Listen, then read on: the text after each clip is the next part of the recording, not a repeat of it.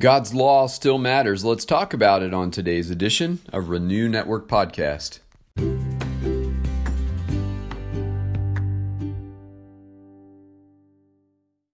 Good morning, my friends. Today we are moving on in Luke chapter 16, and we're sandwiched between two parables today.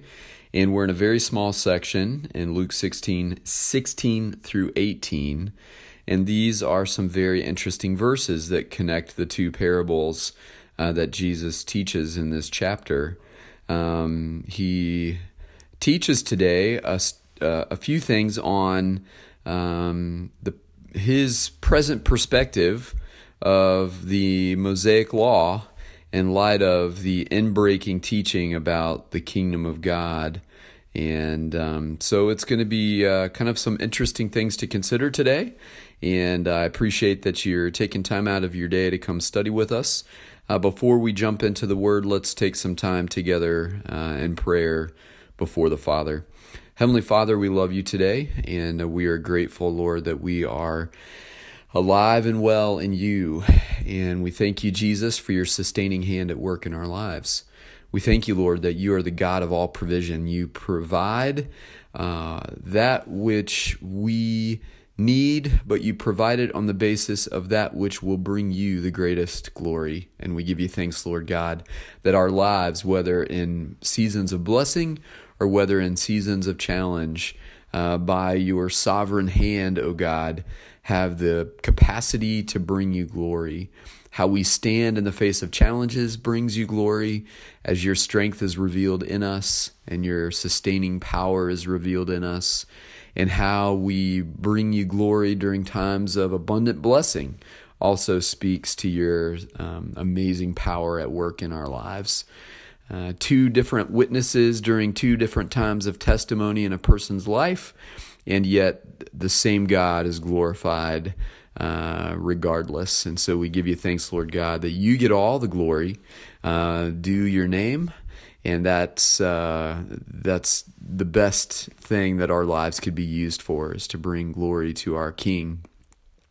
Heavenly Father, as we prepare to study your word today, we do pray that you would send your Spirit to teach us, that you might bring new insight and understanding to your word, even when it is confusing to us. And so we pray, Lord God, that you would open the door into understanding today as we study together. In Jesus' name we pray. Amen. All right, this is Luke chapter 16, verses 16 through 18. Jesus says, "The law and the prophets were proclaimed until John. Since that time, the good news of the kingdom of God is being preached, and everyone is forcing their way into it. It is easier for heaven and earth to disappear than for the least stroke of a pen to drop out of the law. Anyone who divorces his wife and marries another woman commits adultery, and the man who marries a divorced woman commits adultery." These are some strong words, and they are a bit confusing.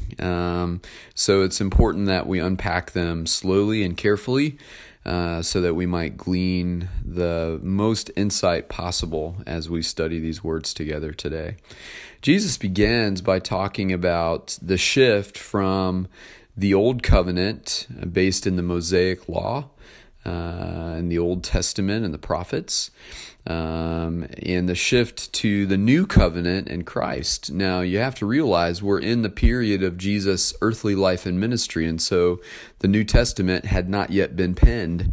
And so Jesus is beginning to acknowledge the shift from the Old Covenant and the law and the prophets, and how they were proclaimed until the time of John the Baptist's ministry, which was right on the cusp of Jesus inaugurating his public ministry. And since Jesus' public ministry began, he was proclaiming the kingdom of God, and he was welcoming sinners of all walks of life, Jew, Gentile, slave, free, it did not matter. The teaching about the kingdom that Jesus brought was teaching for all. And so where the Jewish religious covenant with God was an exclusive covenant between God and his special people, the Israelites, Jesus is saying every nation, every person is forcing their way into the new covenant. In other words, is covered by this teaching. And so Jesus is teaching about the good news of the kingdom, and he's acknowledging the shift. But he makes an important acknowledgement in verse 17. And I think it's important for us to consider this. He says, "It is easier for heaven and earth to disappear than for the least stroke of a pen to drop out of the law." Now, some people take verse 16 to say that Jesus is abolishing the law. And that's not entirely true. What he says in 17 is that the law still applies. Now, if the law still applies, and the law was sent as a teacher to reveal our sinfulness and the shortcomings of our human capacity for righteousness, then the law must still be fulfilled.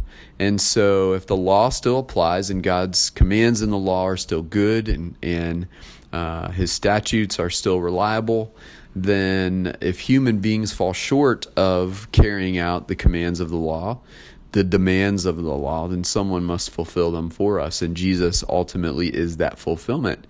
But he is not negating the law. He still says there's beauty in it, that you'll see heaven and earth. You'll see the stars in the sky. You'll see the earth itself fall away quicker than you'll see the least stroke of a pen to drop out of the law. In other words, heaven and earth will pass away before the law will stop applying. Now, that is true theologically, that the law applies. But lawless sinners who are incapable of carrying out the demands of the law need a Savior. And that's the beauty of verse 16. Jesus is talking about the shift from the old covenant to the new covenant, the shift from law to grace. Jesus is the fulfillment of every command God establishes in the law, of every statute God establishes in the law.